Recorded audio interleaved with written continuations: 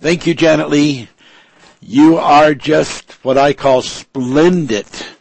And I just never get tired, and I never will, listening to you hustle across those keys, pressing all those different tonal buttons, and going up and down that big bass keyboard with your feet. God bless you. That was beautiful. Hello, ladies and gentlemen. Here we are for part 2, the diary of Mary Magdalene. You know what? I'm so moved on the spirit on this subject of Mary Magdalene and the intensity of manifest depth that it has in its overall presentation of connectedness in ways that at this point in my teachings most people won't even yet realize, but there will be some people that do. And I was playing on the piano, and this song came to me, and I'm not going to play it today, but if I get a chance to practice it and sort of put the parts together, maybe next week I might even play it on the piano and sing it, but that's no guarantee. But it sort of goes like, Mary Magdalene, were you there when Jesus preached the word? And she says, yes, I was there. Mary Magdalene, were you there when Jesus did the miracles? And she says, yes, I was there. Mary Magdalene, were you there when Jesus was taken before Pilate and judged? And she says, yes, oh, yes, I was there. Mary Magdalene, were you there at the cross? And she says, yes. And here her answers get more intense. Yes. And she goes up higher in her voice. Yes, I was there. Mary Magdalene, were you there when Jesus was put in the tomb? And she says, oh, yes, oh, I was there. And finally, Mary Magdalene, were you there when the stone was rolled away and Jesus was resurrected? And she says, yes, I was there. I was there. And it's really a great song. At least I like it. And if I can, I'll sing it for you. I'm going to have someone sing the ladies' part, maybe my wife or my daughter. But there's a lot of deep connection, because when you think of all of the crucial places that Mary Magdalene was at the forefront of always being there, it's quite an incredible connection to the revelation. Blessed be the name of God. We have called her the Lady of Spices. And in the letter that we sent out, we write, wake up, sleeping beauty, fairest among women. Your cheeks are comely, your neck is laced with gold strands. Who is this that comes with perfume, myrrh, frankincense, and the powders of a merchant? O daughter of Zion, my love, my spouse, your ointments are spikenard, saffron, calamus, and cinnamon. In the temple of your head, my love. And this is the Song of Solomon. And we believe by the Holy Spirit this is Christ speaking to Mary Magdalene. I have seen you are marked with pomegranate in the locks of your hair as a true sign that you are from the Father's house.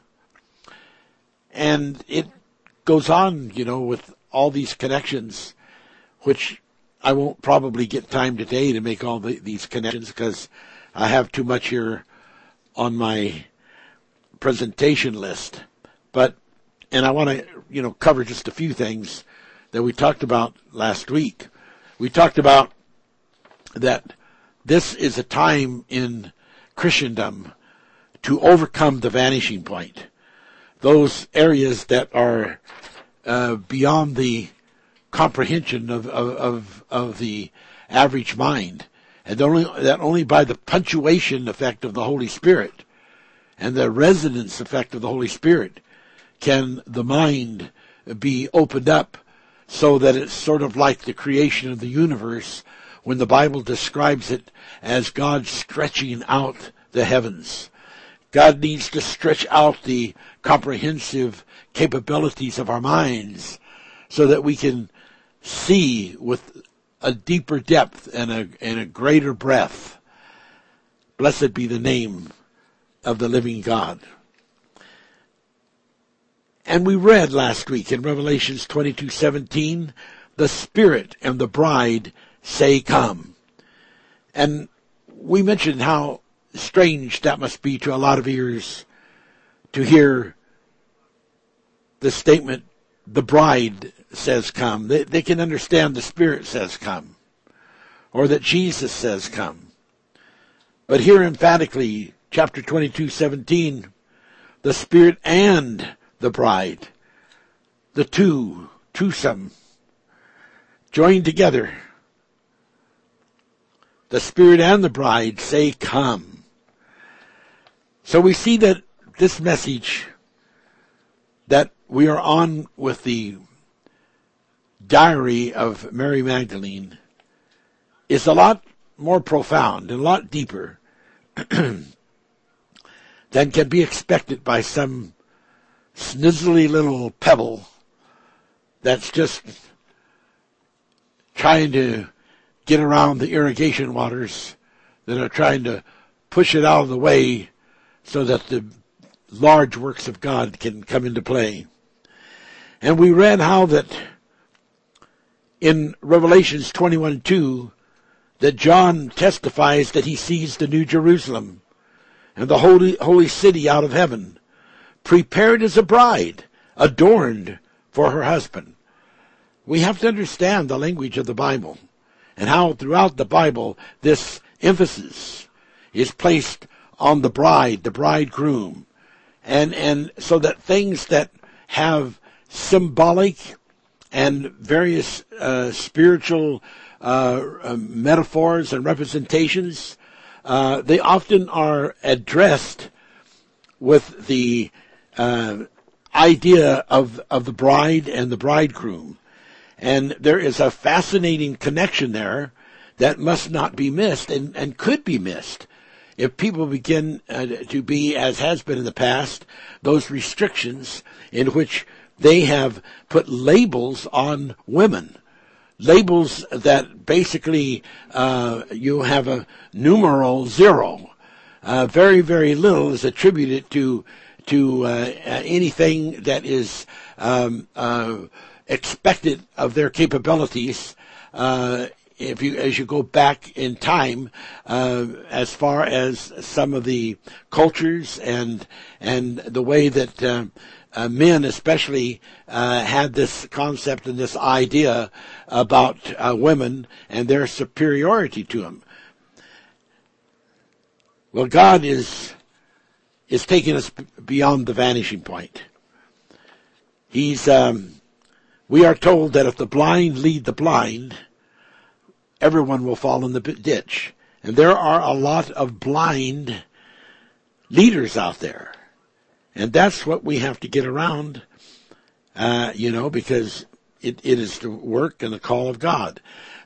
We read in Joel 2:16, where the scripture says, let the bride go forth out of his chamber. Let the bridegroom go forth out of his chamber, and the bride out of her closet. And we showed by this scripture and by the Strong's reference in the Hebrew, how sad it was that the bride has been shut up in this closet and has not been able to have the freedom to use the God-given gifts that are inherent within her. And this is something that God is in the business of changing. God is in the business of changing. Then we got into this thing a little further with the diary of Mary Magdalene, and we showed that what we're calling the diary is the book of life that every human being has. And Revelations 20:12 through 15 tells about this living diary.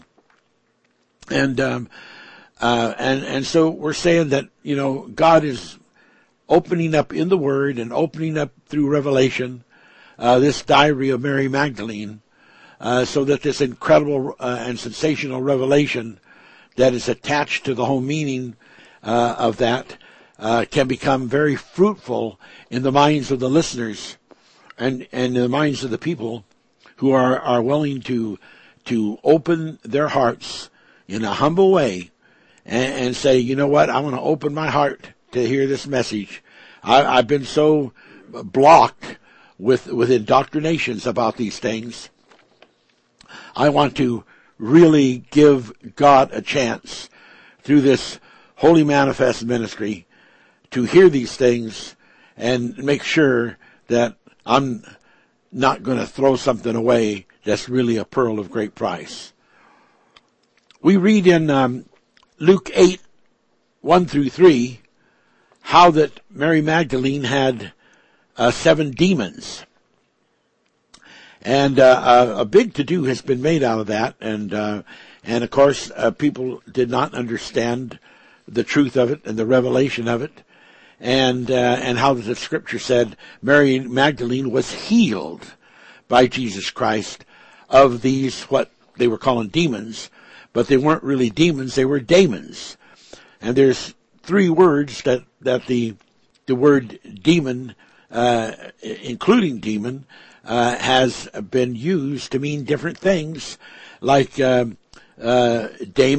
which are the genies, like you have genes, and we call them genies because there are ancestral impressions that have been made on your genes and into your DNA that sometimes can be very negative and in fact just be blockage points that keep you from being able to be what you want to be, because they become an active disposition that has a stronghold. And we have come to that point in life that God is saying, I want those strongholds pulled down. I want to pull down those strongholds. I want to set you free. And when we're dealing with an inherited type of thing that affects the body and the mind, then we are dealing with a healing, not a casting out of devils, a casting out of genies, but not a casting out of devils. That is a totally different thing. And so we revealed that last week, and I'm sure from what I have gathered, the comments that I've gotten, that was a tremendous help to a lot of people. And if you want to know more about that kind of a thing, then, just listen to last week's teaching. It's posted, and you can go back and listen to it as many times as you'd like, and because it's about the diary of Mary Magdalene. And diary means, as I expressed last week, experience, memoir, reminiscence, life, journal, personal record, saga, profile, notebook, log, record. It means all those things. So those are very, very important. Then we got into this tremendous revelation, and it is connected to the Akka, which is a special deep root revelation into a word, and opening up a special vision of its meaning in application to its use. So we looked at Mark 16:9, where it talks about Mary Magdalene being first in this particular endeavor of what she was doing. And then that word first, God began to show me, was an Akah root word. And as I began to look it up, and you can find the reference to it in 44:12, that the word actually means proton, and that is like in atoms, proton, electron, so forth. And it means firstly, at the chief of beginning, first of all, including 44:13 reference, before, former, 44:14, one standing first in the ranks, captain, champion, ringleader. And so we saw from this one word there was a description about Mary Magdalene that actually substantiated some of the other extra biblical books that talk about Mary Magdalene being an apostle to the apostles, and that sometimes she was a person who gave instructions to the apostles. And this was, quite an incredible, amazing thing. In fact, the whole entourage of Jesus was quite amazing, because he has the 12 disciples, but then the Bible uses the word many, and there were many women that followed, and these women were involved in supporting the ministry with their finances.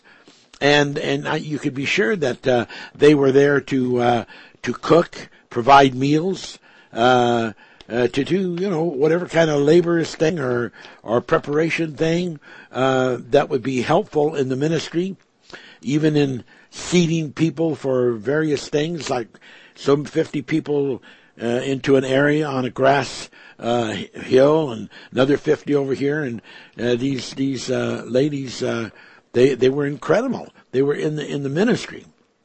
And we see, though, that with Mary Magdalene, that she has, within the context of this word first, the revelation that she has a former before situation. So that before she was ever with Jesus as Mary Magdalene, being involved with the disciples and with that ministry, she had an attachment of very important, it's called a chief beginning. And she was at the very head of the list, first of all. And she was described here in 44:14, one standing first in the rank. So when you look at the apostles and the disciples, and you think of their different ranks, which they were many times interested in, the sons of thunder, they said, we want to be one of us sitting on the right side of the throne of Christ, and the other on the left side. And they were all very interested in hierarchy positions and rank. But here, this puts Mary Magdalene with a special connection and something that goes back even before that early ministry of Jesus on earth, and it made her a captain, and it made her a ringleader, a champion, and it says it all within the the dissolve and solution of that word first, Mark 16:9. So those things are so absolutely important. It also connected 44:16 to born from above, and that is just so incredible and awesome. When you get into this proton thing, though, which is what the word that has all this information in it is, that just has possibilities for being the basic building blocks of manifest realization, and holding within it contextually the positive, the negative, and as some people would say, the yin and the yang, and the proton and the electron. We do know that in Matthew 6:23, it says, "Seek you first the kingdom of God and his righteousness, and all these things will be added unto you."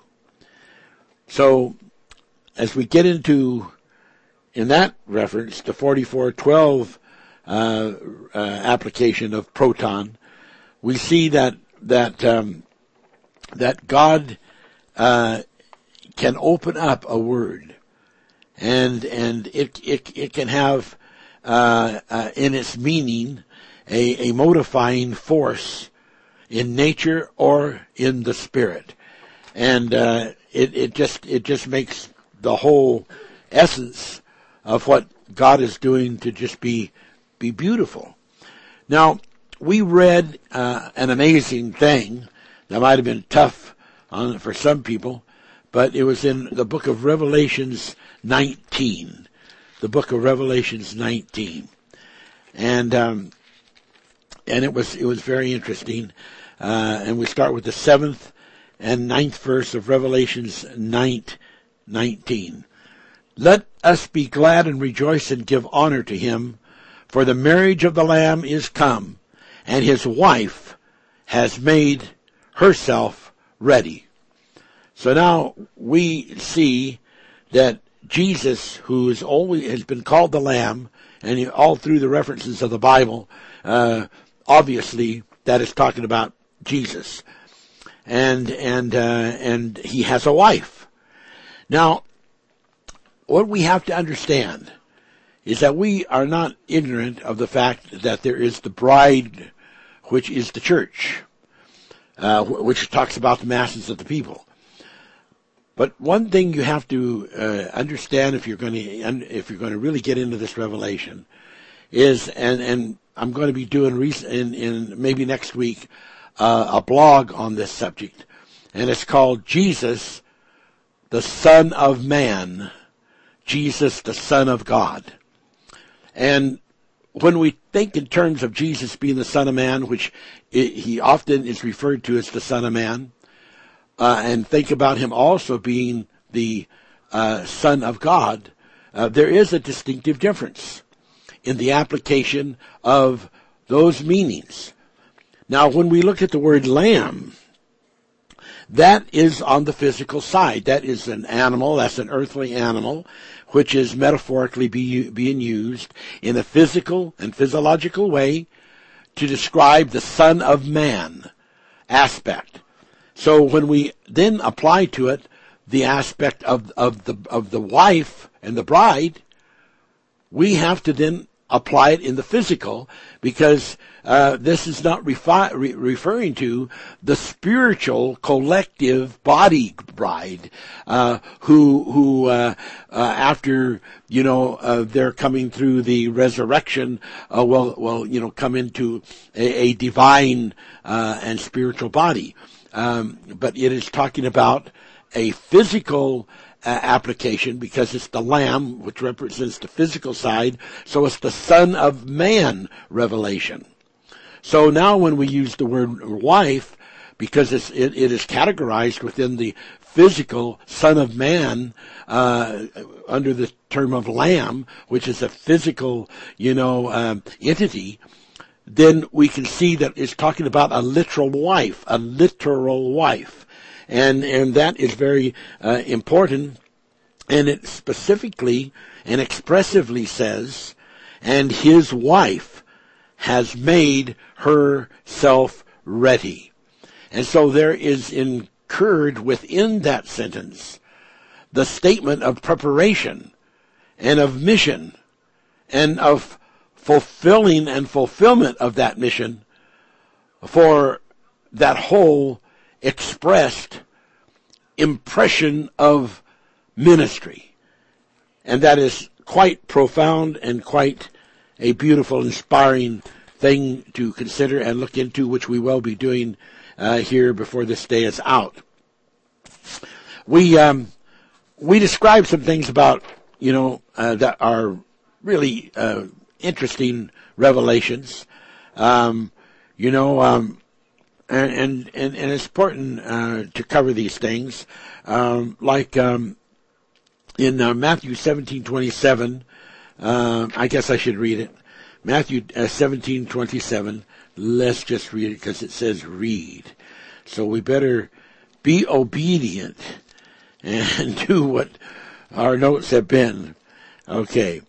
It says, Notwithstanding, lest we should offend them, go thou to the sea, and cast a hook, and take up the fish that first cometh up, and when thou hast opened his mouth, thou shalt have find a piece of money, that take and give unto them for thee and me. Because this disciple got involved in tribute, which he shouldn't really have to pay, but he opened his mouth and obligated himself. But when Jesus is talking about this money, and of course, Magdala, the city of Magdala, the town of Magdala, was the widest spot on the Sea of Galilee. It was right on the Sea of Galilee. And that, as we described to you last week, was where Mary Magdalene, who lived in Magdala, and which the name Magdalene means the same as Magdala, and she had this factory where she cured fish and used various spices for some of the better fish, and so what her code was, and that Jesus gave, and the disciples knew it, was first fish. So when Jesus said, "Go to the sea and catch the first fish," and he's using all the fish metaphorical language, he was talking about, go to Mary Magdalene and get the money we need and bring it back to me. And that's what he was talking about, but he was talking by code, because it was very important for it not to be common knowledge to the bystanders out there, and especially any of the people in government, that their ministry was being supported by Mary Magdalene, because she was getting a lot of her income from the various wealthy families that were involved in government. And we explained all of that, last week, and you can go back and listen to those, to the teaching on last week's, radio broadcast or broadcast period. So blessed be the name of God. I think that was an interesting thing to know about and to understand. All right. Then we talked about John the Beloved, and how that how that the Bible, in several of the various gospel books, mentions John the Beloved, and how that he would lean on the breast, the chest of Jesus, and how that Jesus loved him, and they would talk about the disciple that Jesus loved, and how that he would lean on the breast, and now some people have said, well, it's been hard for a lot of people to understand that. They could understand it better if John would have been a woman. So in some of the various books and so forth that has come out, there has been those who have said that the Last Supper, when it showed John the Beloved leaning on the breast of Jesus Christ, that actually was Mary Magdalene. But I think it's well worth taking a moment to turn to the Gospel of John, verse 17. And of course, the whole idea there would be is if there really wasn't a Mary Magdalene and a John, but the two of them were the one and the same one and the same person. Maybe Mary Magdalene would wear a camouflage or something like that. But in the 20th chapter of the book of John, and the 17th verse, Jesus saith to her, now let's see if I got the right thing here. Touch me not, for I am not yet ascended. Go to my brethren and say unto them, I ascend unto my Father and your Father, and to my God and your God. And Mary Magdalene came and told the disciples that she had seen the Lord and spoken these things unto them. And if you follow through reading this story about Jesus, about Mary, when she comes and she talks to the brethren, you will see that the two of the people that she talked to in the scripture are described as Peter and as the other disciple. So we find that in the 20th chapter, verse 3, Peter therefore went forth and that other disciple and came to the sepulchre. So they ran both together, and the other disciple outran Peter and came first to the sepulchre. Now, within the context of the scripture, it makes it, very clear that this was the disciple that Jesus loved. And so it actually puts Mary Magdalene and this disciple that Jesus loved as both being together, doing in different actions, playing two different parts.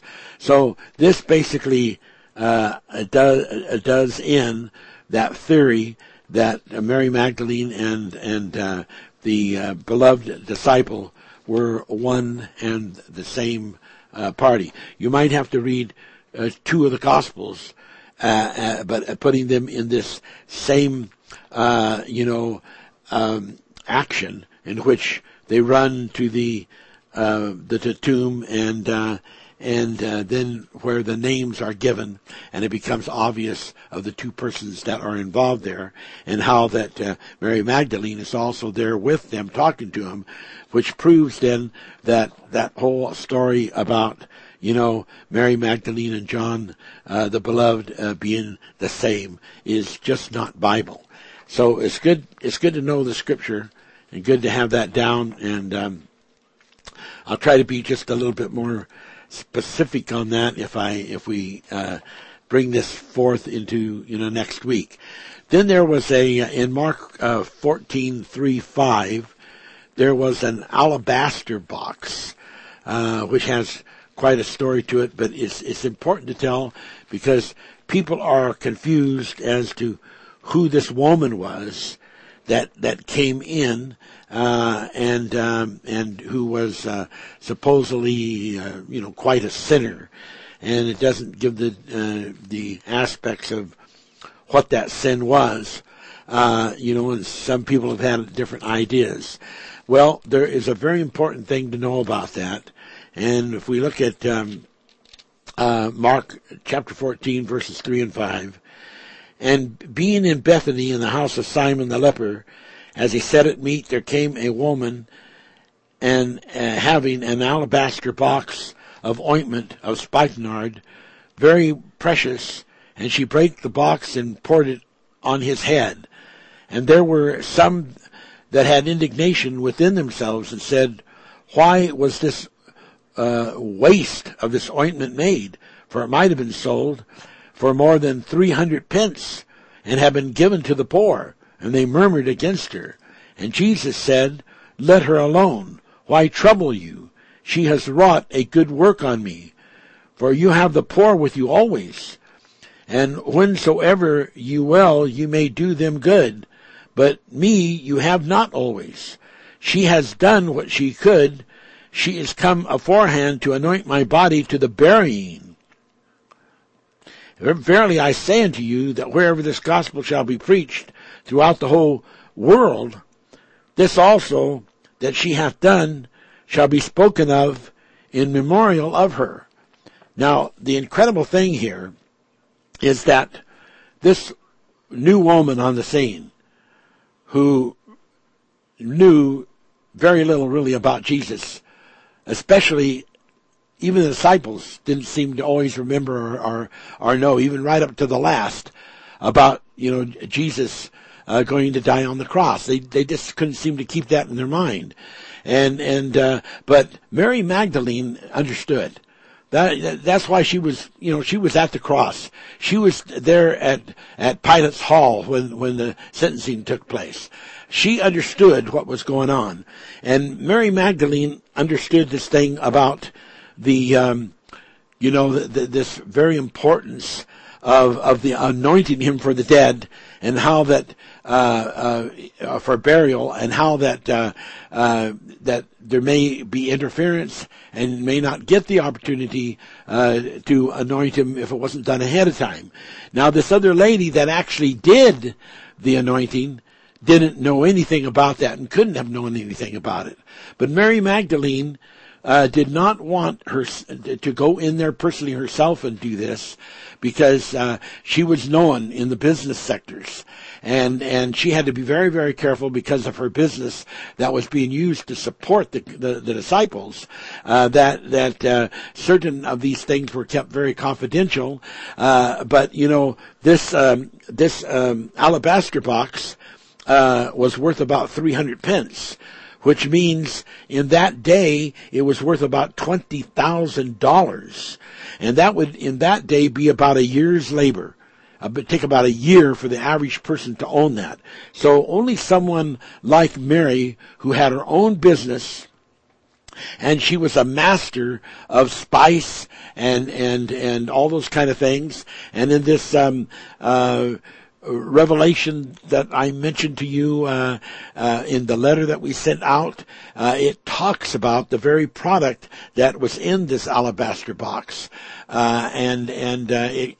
might want to read that again, where it mentions about your ointments are spikenard, saffron, calamus, and cinnamon. That spikenard, of course, was one of the main products that was in, and that was so expensive in this box, and it was also like the kind of anointing oil product that was considered a royal anointing, something that even was akin to what Moses used for anointing, and what royalty would use for anointing of kings, and so it was very, very valuable, and Jesus knew that this woman that came in was being a proxy for Mary Magdalene. And she also wanted that woman to do it because that woman had a great need. And so that it was a two-way thing that happened. That woman got a blessing out of it and a healing. And then Mary Magdalene got secret recognition, and it's, it was to be a memorial from now on. And that's why it's time for Mary to come out of the closet. It's time for her to come out of the closet. It's time for people to understand this incredible thing that was done there on that day, and the beauty of it and the power of it, and and Jesus totally recognized she's done this for my, from the anointing of my burial, and it's just. I just think that's so incredible and so beautiful, and how that this tied back into Mary Magdalene in such a beautiful way. Now in Luke 8:1-3, I'm not going to turn to it. It tells about how the women traveled with the disciples. And in Luke 8:2-3, it talks about how they ministered their substance to Jesus and the disciples, and then in Luke 18:17, it tells us that there is nothing sacred, there is nothing hidden that shall not be manifested. So it is the Bible's language and the Bible's intention and the Bible's pronunciation of the language of intent that this was to be known. And so, bless God, we are erasing one of those additional things that belonged to the blackout mirror, the blackout mirror that you look in, you only see yourself darkly. God is lightening up these things and bringing us closer and closer into understanding the language of the Bible. In John chapter 2, 1 through 11, there was an occasion in which there was a marriage in the town of Cana, Cana, and the governor was there, and the disciples were invited, and Mary, the mother of Jesus, was there, and she came to Jesus and she said that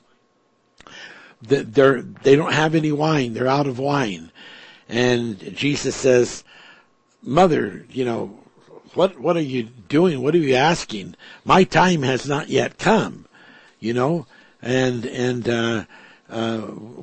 why are you asking me to do this?" But then she went and told the servant. She says, "Now whatever he asks you to do, you do it."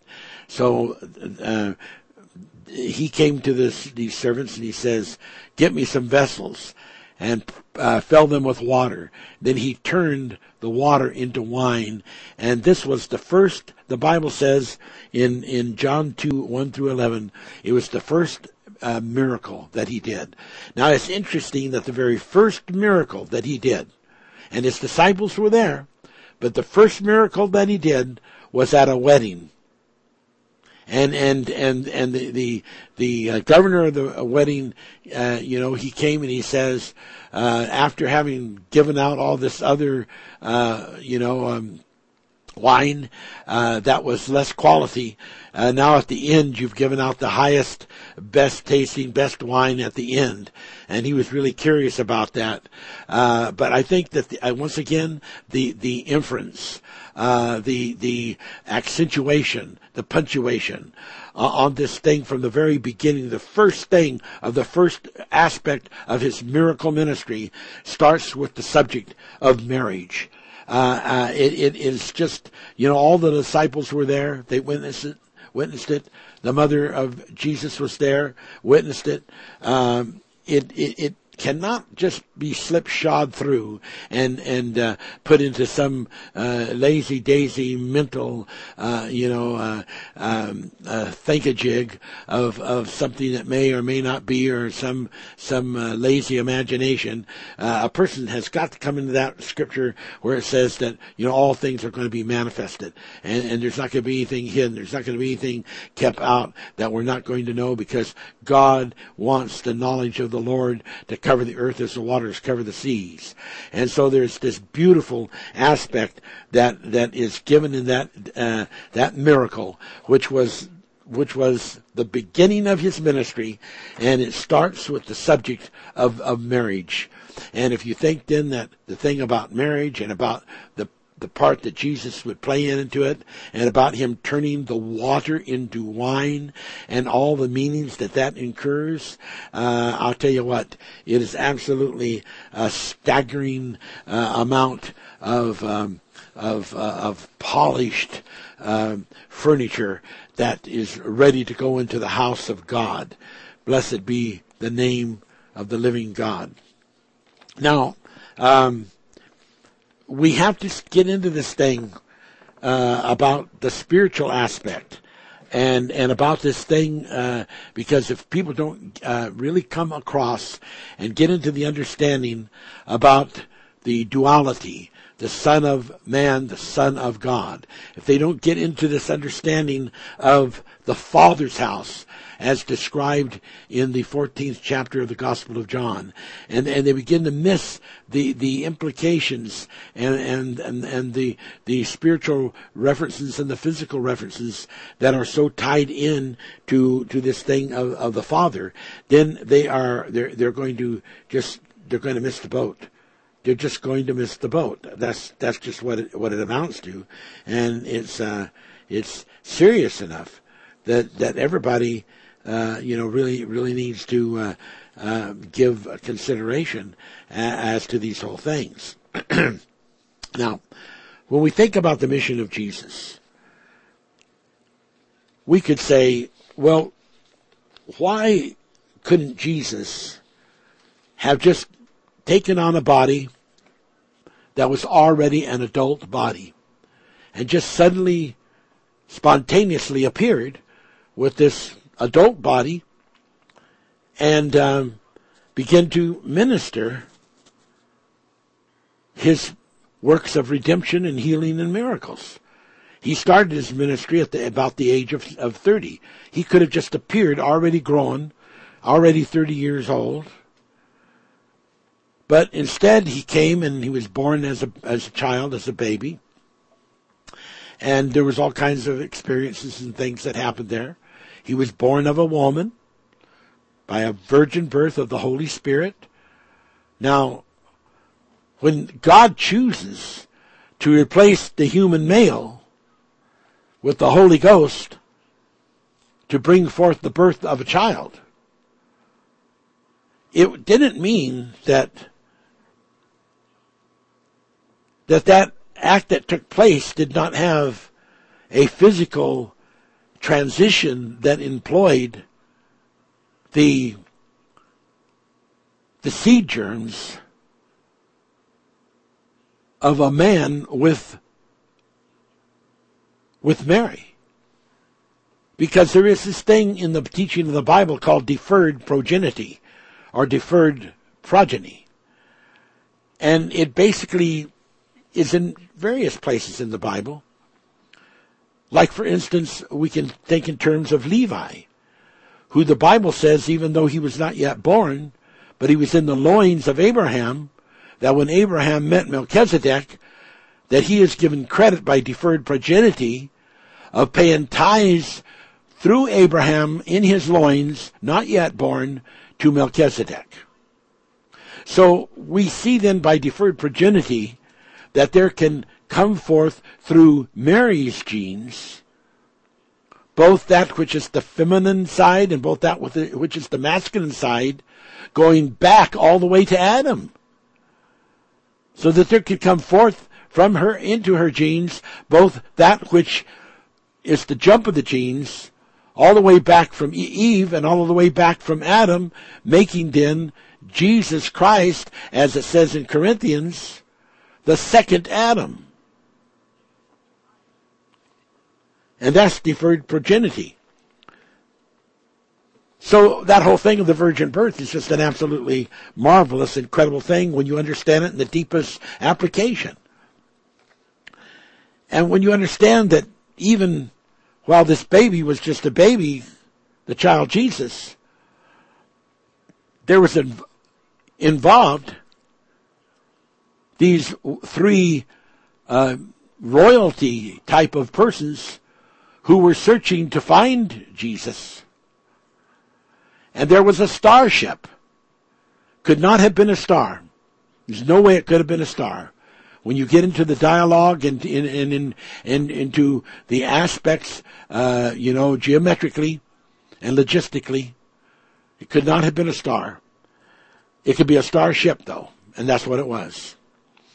And it led the wise men, and there's more to that story, but that's not our subject today, to Jesus. That was all part of what was to happen. From the very beginning of the earth mission, there was to be a connection of this child to another world that was so absolutely updated and connected to this birth of this Adam-deferred progeny,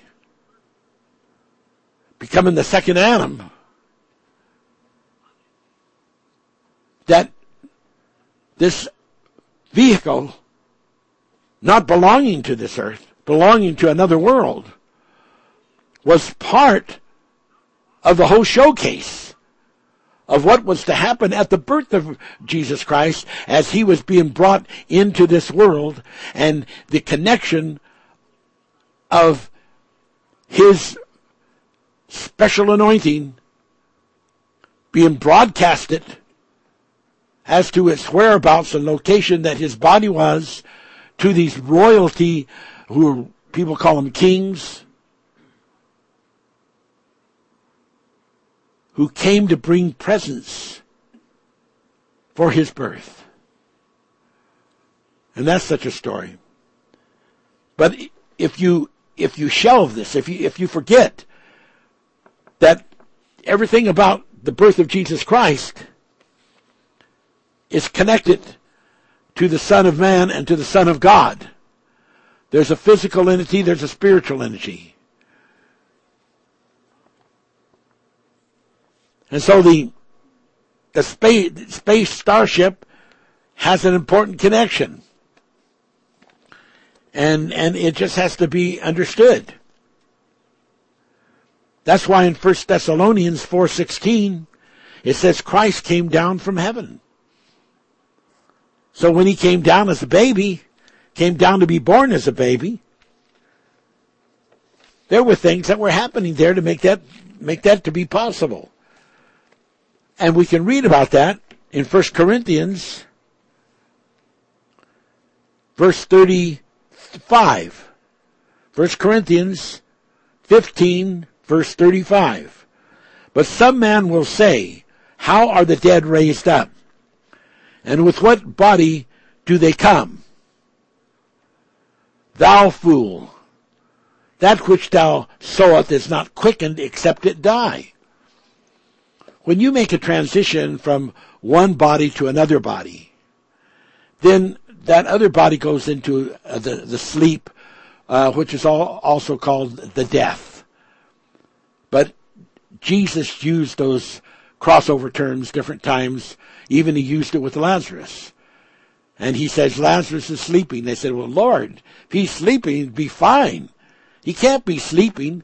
And then when he saw he just couldn't get it into their noggins, he said, okay, we'll just call it death then. He's dead. They said, oh, that's better.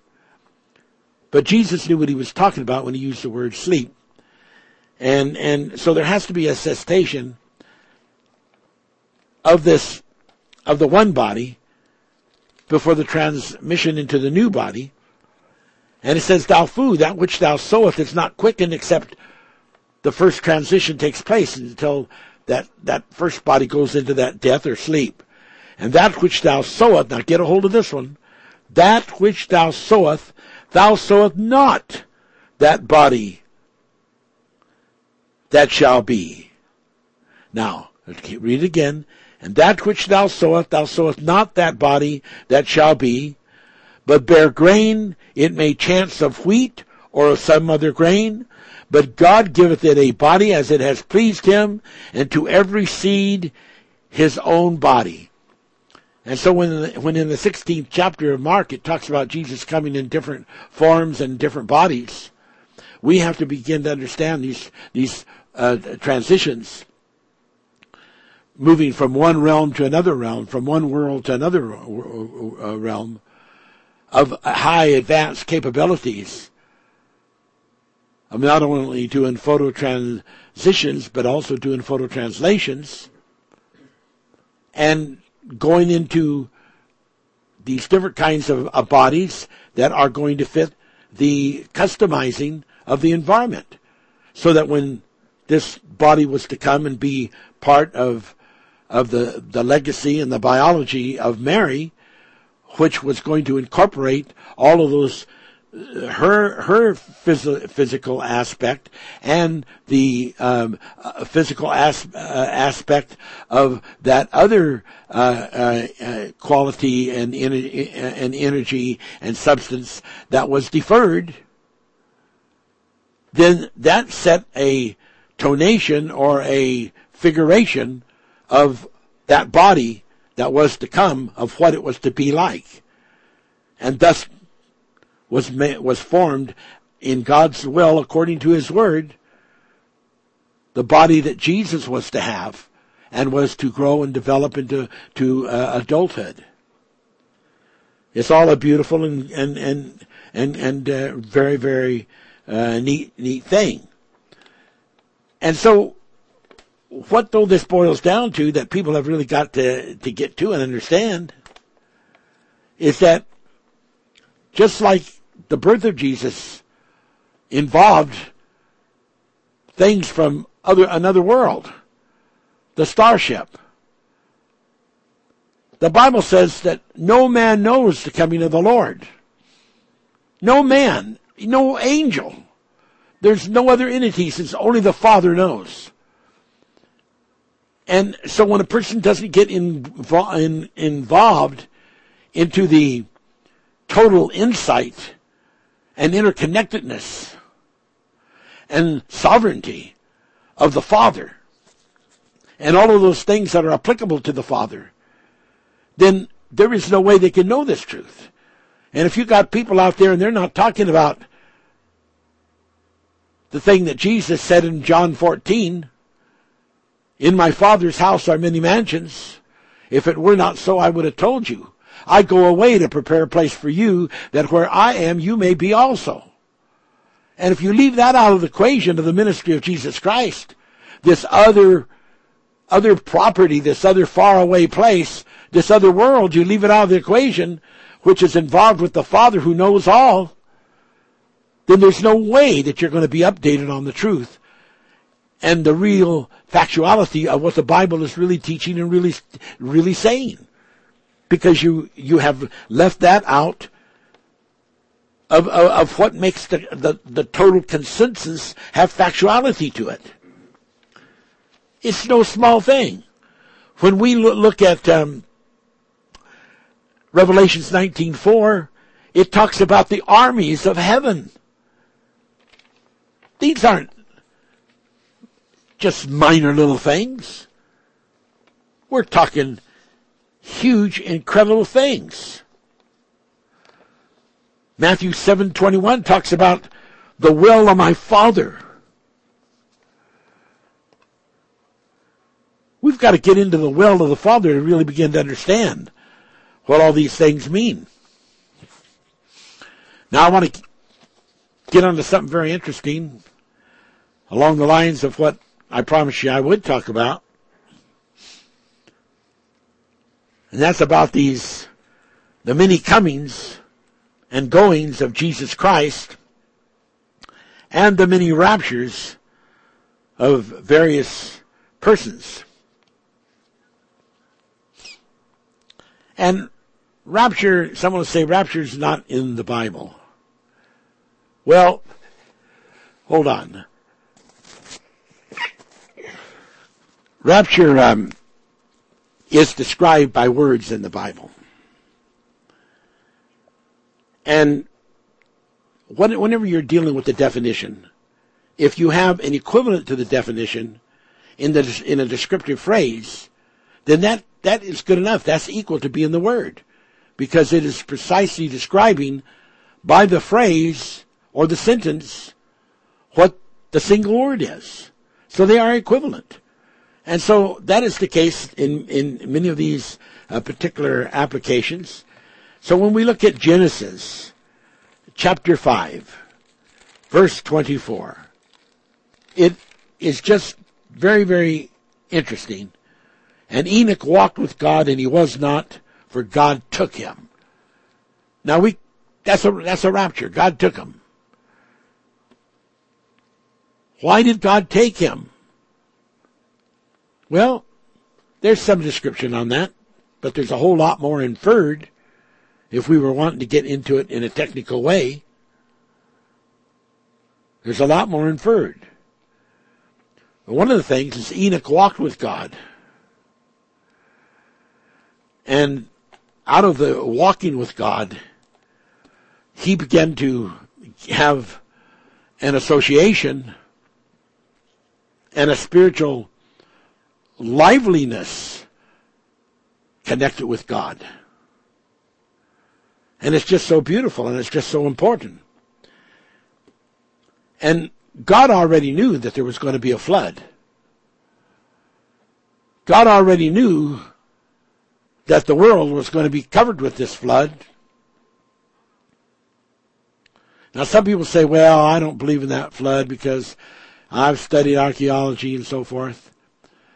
Many of these things that people say couldn't have happened, they base it not being able to happen, all based on timeline. And if you were actually stuck on using that timeline that has been interpreted by people interpreting the Bible, even some scholars, yes, it would be a problem. But in the manifest revelation, there has been deep insights and revelation given, showing that the timeline, as basically understood by people, quoting the Bible, is misunderstood by thousands of years. And so when you put these perspectives and happenings like the world flood, going all the way back, like 10,000 more years, and show how this all happens, then it changes everything. It makes what doesn't seem to be possible to be possible. And there's many other things that could be said and added to that to make that presentation have a lot of reality. So there's a rapture right there. Now then, in 2 Kings, and we get into 2 Kings chapter 2. This is a famous rapture that everybody knows about. Verse 1, and it came to pass that when the Lord would take up Elijah into heaven by a whirlwind, that Elijah went with Elisha from Gilgal. And in verse 11, after he had to try to get around Elisha, who wouldn't leave him, wanted to be there, he had to finally make a deal with him. And the deal was that if you see me go up, then I'll grant you your wish to have a double portion of my spirit. Verse 11, and it came to pass as they went on and talked, and behold, there appeared a chariot of fire, horses of fire. Now, we're just using the language of their day to describe space vehicles, because they don't know anything else to use to describe what this thing is they're seeing. And the horses of fire parted them both asunder, and Elijah went up by a whirlwind into heaven. And there's another rapture. Then in 2 Kings 13,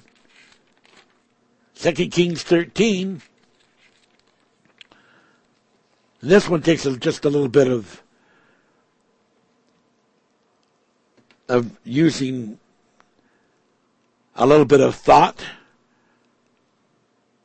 This is about Elisha, who was given the double portion. Verse 20 of chapter 13, 2 Kings. And Elisha died, and they buried him, and the bands of the Moabites invaded the land at the coming in of the year.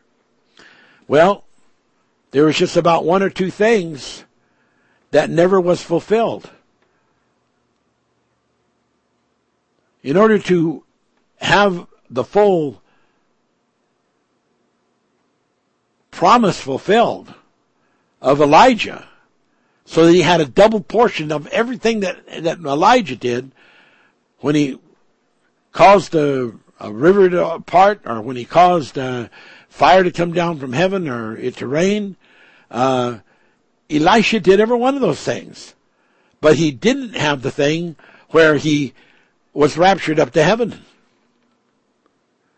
And he was behind on one episode of raising someone from being dead to life. Well, there had been a plan all along. It wasn't forgotten. Elisha died and they buried him. Verse 20, 2 Kings, chapter 13. And that bands of Moabites invaded the land at the coming in of the year. And it came to pass as they were burying a man, that behold, they spied a band of men, and they cast the man that was dead into the sepulchre of Elisha.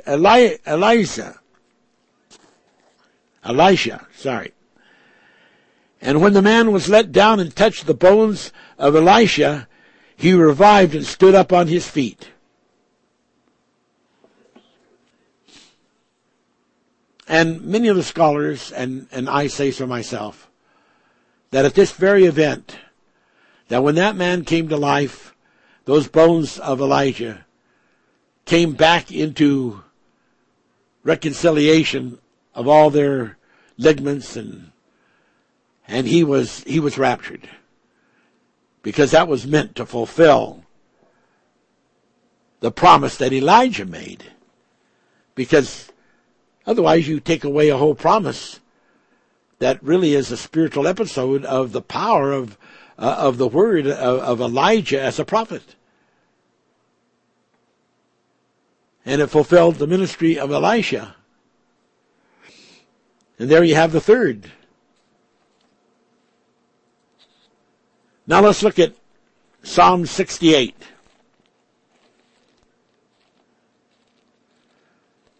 The book of Psalms, chapter 68.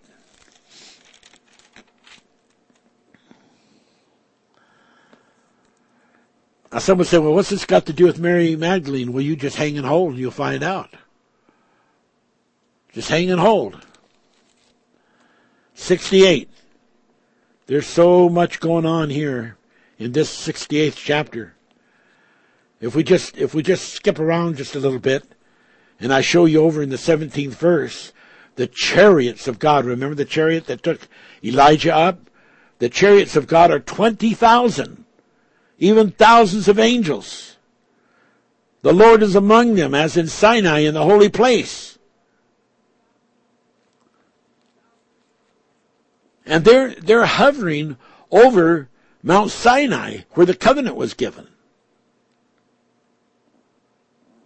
And they are there for different purposes. But there's a special purpose they're also there for. And we're going to talk about it. Let's read this again. 68:17, the chariots of God are 20,000, even thousands of angels, and the Lord is among them as in Sinai in the holy place. Thou, meaning the Lord, hath ascended on high. He's up on high, he's over this mountain. Thou hast led captivity captive. Thou hast received gifts for men, yea, for the rebels also. And the Lord, that the Lord God might dwell among them. Wow. Verse 22, the Lord said, I will bring again from Bashan. I will bring my people again from the depths of the sea. Here we got another rapture. People being brought from out of the sea. People being brought from Bashan. People that were in various kinds of captivities are being carried away with these chariots. Just like Elijah was carried away with a chariot of fire. Here's 20,000. This was a really, really, really big. It was a huge rapture. There was hundreds and hundreds and hundreds of people that were raptured in this particular rapture. It was absolutely incredible. Wow. Turn with me to Matthew 24. St. Matthew 24.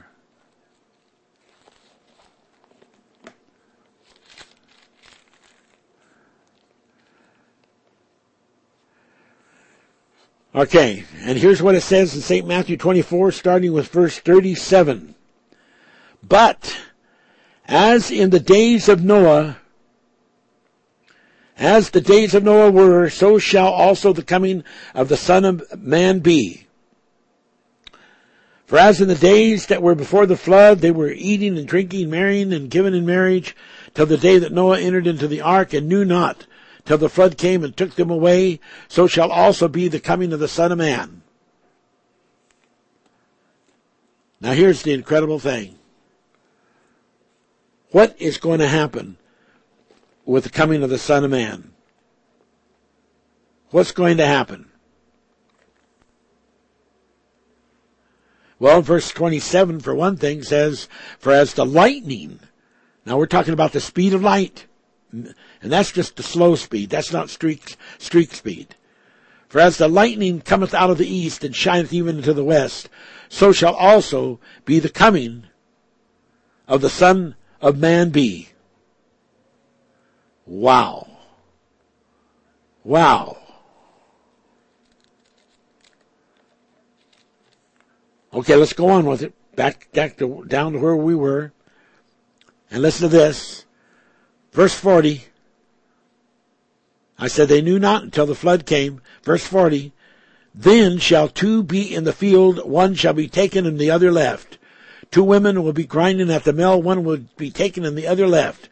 And Jesus said, as it was in the days of Noah, it's going to be that way in the coming of the Son of Man. There'll be two, one will be taken, the other will be left. There'll be two doing something else. One will be taken, the other will be left. So now we have Jesus saying that during the time of the flood, although there was only 8 people saved by water, there was all kinds of other people that were saved by air. The Bible talks about being caught up to meet Jesus in the air. And that the angels would be gathering up the people from the east, the west, the north, and the south. So now we've got the rapture of the progeny of Enoch, because it is those people that the Bible says, now hang and hold and listen in, that as it was in the days of Noah, now during the flood time, you know, even people like Noah's father, these were people that were connected to the sons of Enoch. They had a family connection. There was a lot of them. There was a lot of different children and so forth. And as it was in the day, as it's going to be in the days of the coming of the Son of Man, he says that's going to happen when this rapture comes. It already happened like that back in the days of the flood. So there's another rapture when they took up the children of of Enoch. And we know they took a lot of them because the Bible says in the book of Jude that one day these people that were taken to the Father's house, one day these people that were taken up and carried away with the angels, that one day they're going to begin with tens of thousands of the saints. It's not talking angels, it's talking humans, saints. There's another rapture. Now let's look at Ephesians chapter 4, verse 8. Ephesians chapter 4, verse 8.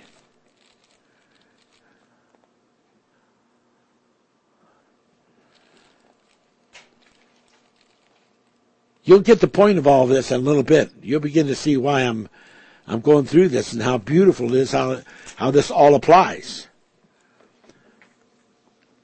Praise the name of God, people. Praise the name of God. Ephesians, here we go. Chapter 4, verse 8. Wherefore he saith, when he ascended up on high, he led captivity captive and gave gifts unto man. Now that he ascended, what is it? That he also descended into the lower parts of the earth. He that descended is the same also that ascended up far above all the heavens, that he might fill all things. Wow. What's it talking about? What's it talking about? Well, let's look at 1 Peter chapter 1. Wow. 1 Peter chapter 1. This is pretty awesome, this whole thing.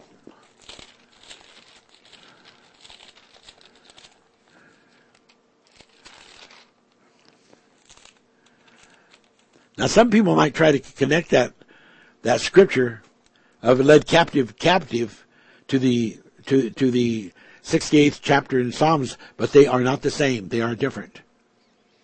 And the application is different. So here we are in 1 Peter chapter 1, verse 4. And let's see, what have we done here? 1 Peter. It may be that we needed to get into 2 Peter.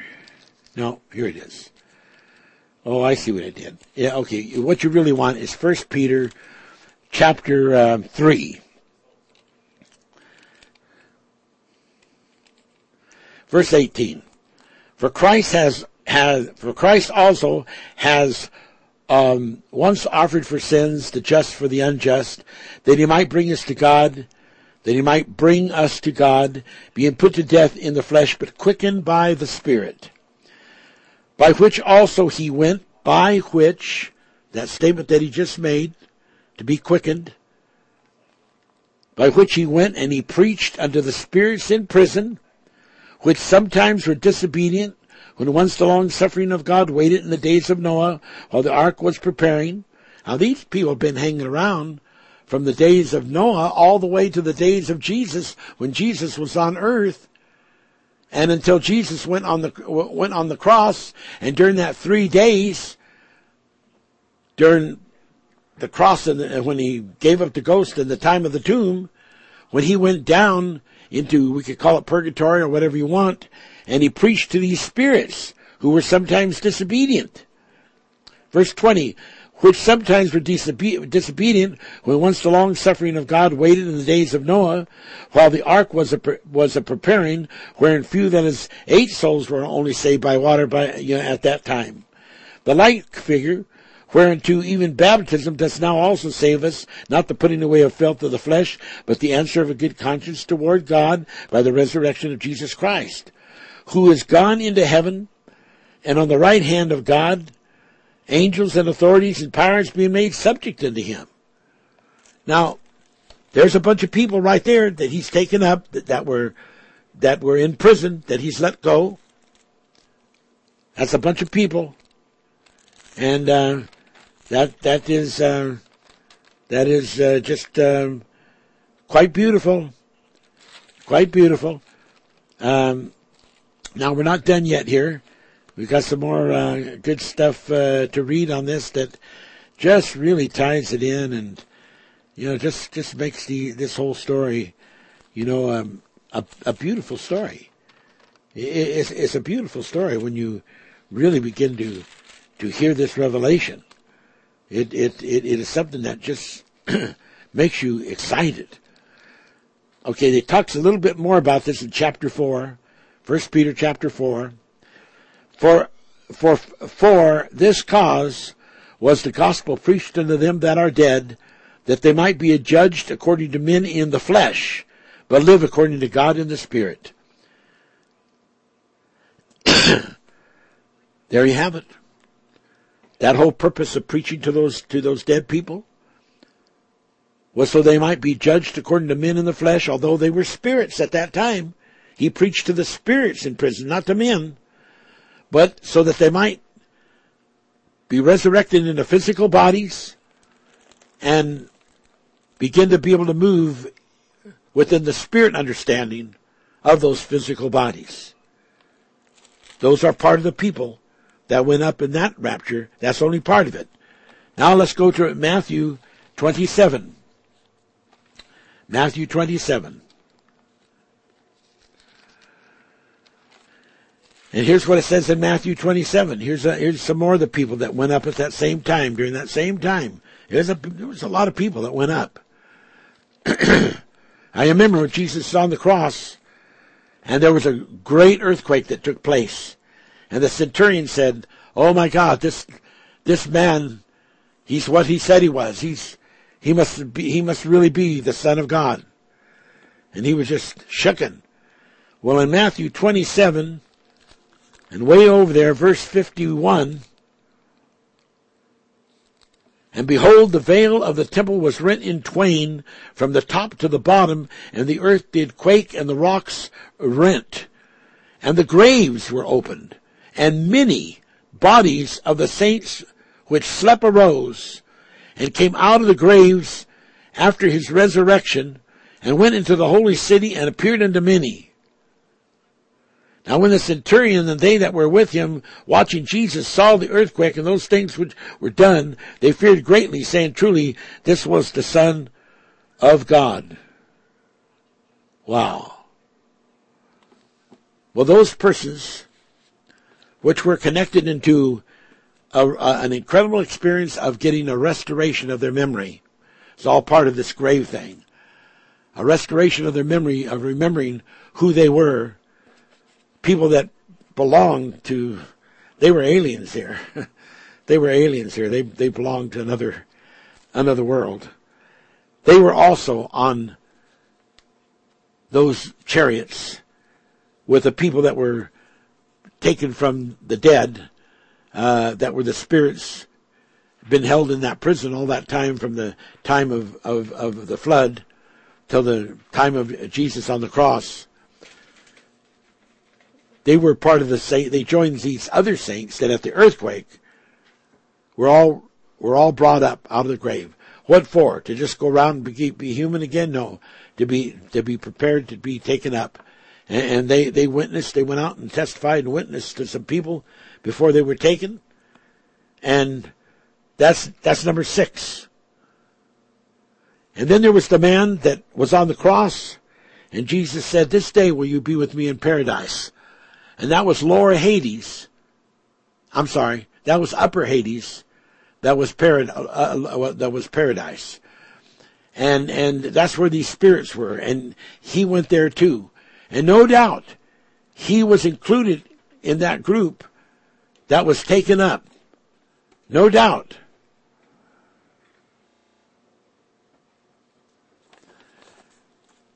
So, ladies and gentlemen, we apparently are having some technical difficulties. Please bear with us. I don't know really exactly what is happening, but apparently we may be getting an overlap or something of that nature. I went out and did buy a more expensive system to broadcast with, costing us considerably more per month. And the last week it was just beautiful. I don't know exactly what's happening this time. I'm very sorry. Bear with us though. If we do end up, some of it missing, not coming through, we do well have it all on the recorder, and it will come through on our recorder. And when you play the archives, you'll be able to get it hopefully without any problems. Okay. So now we've got 6 raptures. And, so now there's another rapture that's due to happen. And we could go back to Matthew 24. And in Matthew 24, we can read that same thing that has not happened yet, that a lot of church people are waiting for. Now, we don't think it's going to happen when they think it is. We think it's quite a bit later. But it is another rapture, And 24:31, and it says, And then he shall send his angels with a great sound of the trumpet, and they shall gather together his elect from the 4 winds, and from one end of the earth into another. So now there is another experience that is a rapture that hasn't happened, but it's going to happen. Now let's get on to number 8, and this one's going to get interesting. Jesus is raptured. Luke, turn with me to Luke 24:50. Here's what it says. And he led them out, Jesus, as far as to Bethany, and he lifted up his hands and blessed them. And it came to pass, while he blessed them, he was parted from them and carried up into the heaven. Now there we see where Jesus is carried up into the heaven. This is obviously a spacecraft, one of those chariots of fire. But, there's other scripture that goes along with that a lot of people aren't aware of. For instance, let's look at Psalms 91:12. Psalms 91:12 also talks about this and predicts this thing in quite a beautiful way. We'll start with verse 11. For he shall give his angels charge over thee, to keep thee in all thy ways. For he shall give his angels charge over thee, to keep thee in all thy ways. They shall bear thee up in their hands, lest thou dash thy foot against a stone. And what this is talking about, when something turns to stone, that petrification is the result of a very long and ancient time that results after rigor mortis sets in and a body becomes more ancient, and the residue and just, the flesh deteriorates and rigor mortis sets in. But Jesus had been promised in Psalms, that his body would never see corruption. And so it was a beautiful thing. So he has promised that the angels are going to lift him up. He's going to be carried up, lifted up, so that this is not going to happen to him. He's not going to turn into that kind of a stone. This isn't a Rock of Ages thing. This is about something that, is dead. It has no life in it. And that is, just quite beautiful. Blessed be the name of God. Okay, now, now we're going to look at something else. And this is going to be about the rapture of Mary Magdalene. And let's look at Isaiah 53:10. Turn with me to Isaiah 53:10.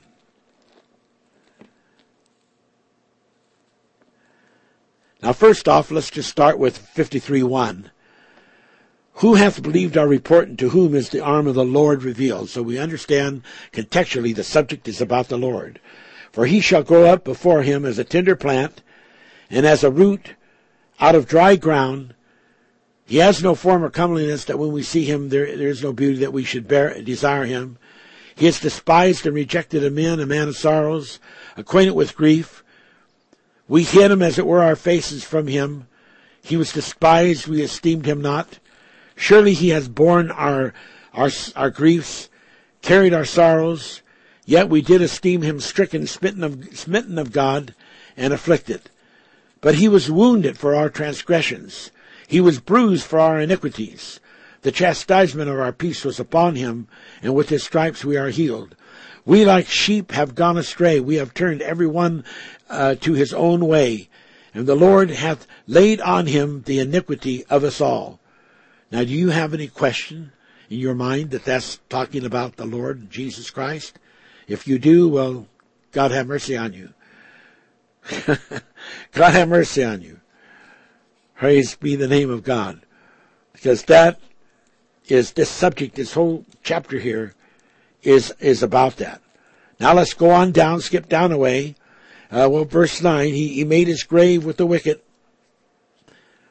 When he was on the cross, there was people that were bad bandits, and with the rich in his death, and the rich, that tied into to that special disciple, Joseph of Arimathea, and because he had done no violence, and neither was there any deceit in his mouth. Now, get a hold on this. Yet it pleased the Lord to bruise him. He hath put him to grief. When thou shalt make his soul an offering for sin, he shall see his seed. He shall prolong his days, and the pleasure of the Lord shall prosper in his hand. Now here is a prophecy from one of the greatest prophets that ever lived, Isaiah. And here is the word of God. And this is incredible. This says that at the point that when he was on the cross and he said, it is finished. It says, when thou shalt make his soul an offering for sin. And when he said, it's finished, I have done it. I drank this cup. I fulfilled it. It's finished. And he made his soul. At that point, after he has done that, is when he is going to see his seed, personification, personal. Now his seed, if you take the time to look up seed, it can include your children, it can include your wife, it's your family. Those are all part of your seed. That doesn't mean, just that we're created from sperm, but it does include that. But it means the family.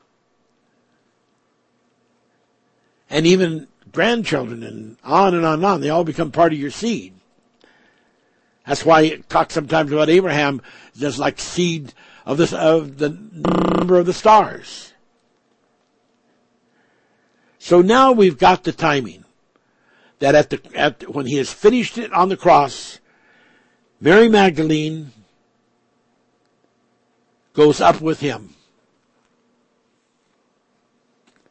And he comes into this, he returns to the Father. He says, I'm going to go to the Father.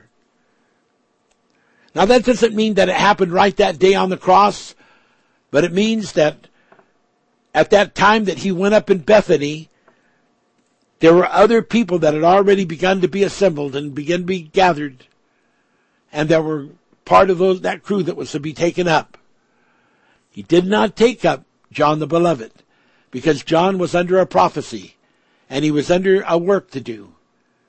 And he was to live through the 70 A.D., destruction of the Roman soldiers and army in Jerusalem, and destruction of the temple. And he did. He moved to over in the Turkey area to Asia Minor, and it was there that he was able to to survive, and he did survive, and he lived over him and his brother James lived over 100 years old. He would come to the Father's house later, because that was a promise that Jesus made to all his disciples. I go away to prepare a place for you, and where I am, you may be also. Now we have the proof that Jesus had seed. And we're talking in a personification case, Son of Man. Son of Man that was physically hung on the cross. And this included his wife, Mary Magdalene. Now, there is something so absolutely important here. There have been, over the course of history, persons that have gotten the idea that somehow Jesus never fulfilled his ministry on earth because of these prophecies, like in this particular scripture, and also in Psalms 91, not 91, but Psalm 61, I think it is, in which it talks about the longevity that Christ would have, during his time. And they feel that because the certain religious sect, that because he did not fulfill that, therefore he failed in his mission as Christ, because he didn't, he didn't fulfill having a family, he didn't fulfill having a wife, having children. But you see, they did not have the whole revelation, and those people have made judgments on Christ.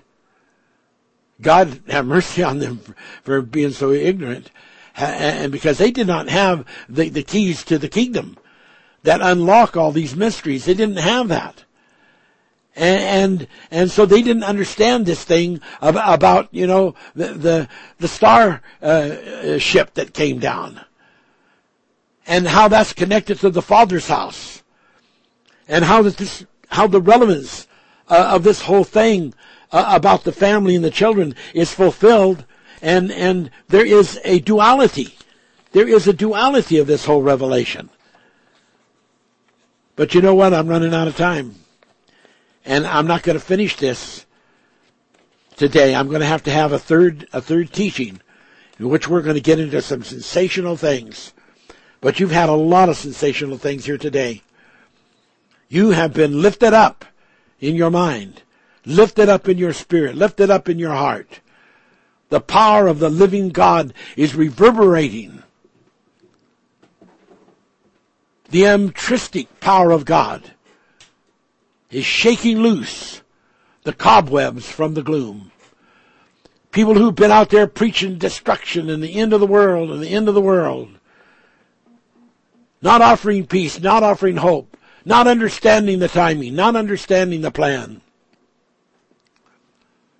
may end up being those that are going to be made the least in the kingdom of heaven, because they're preaching error of doctrine to people and teaching them things that are not true.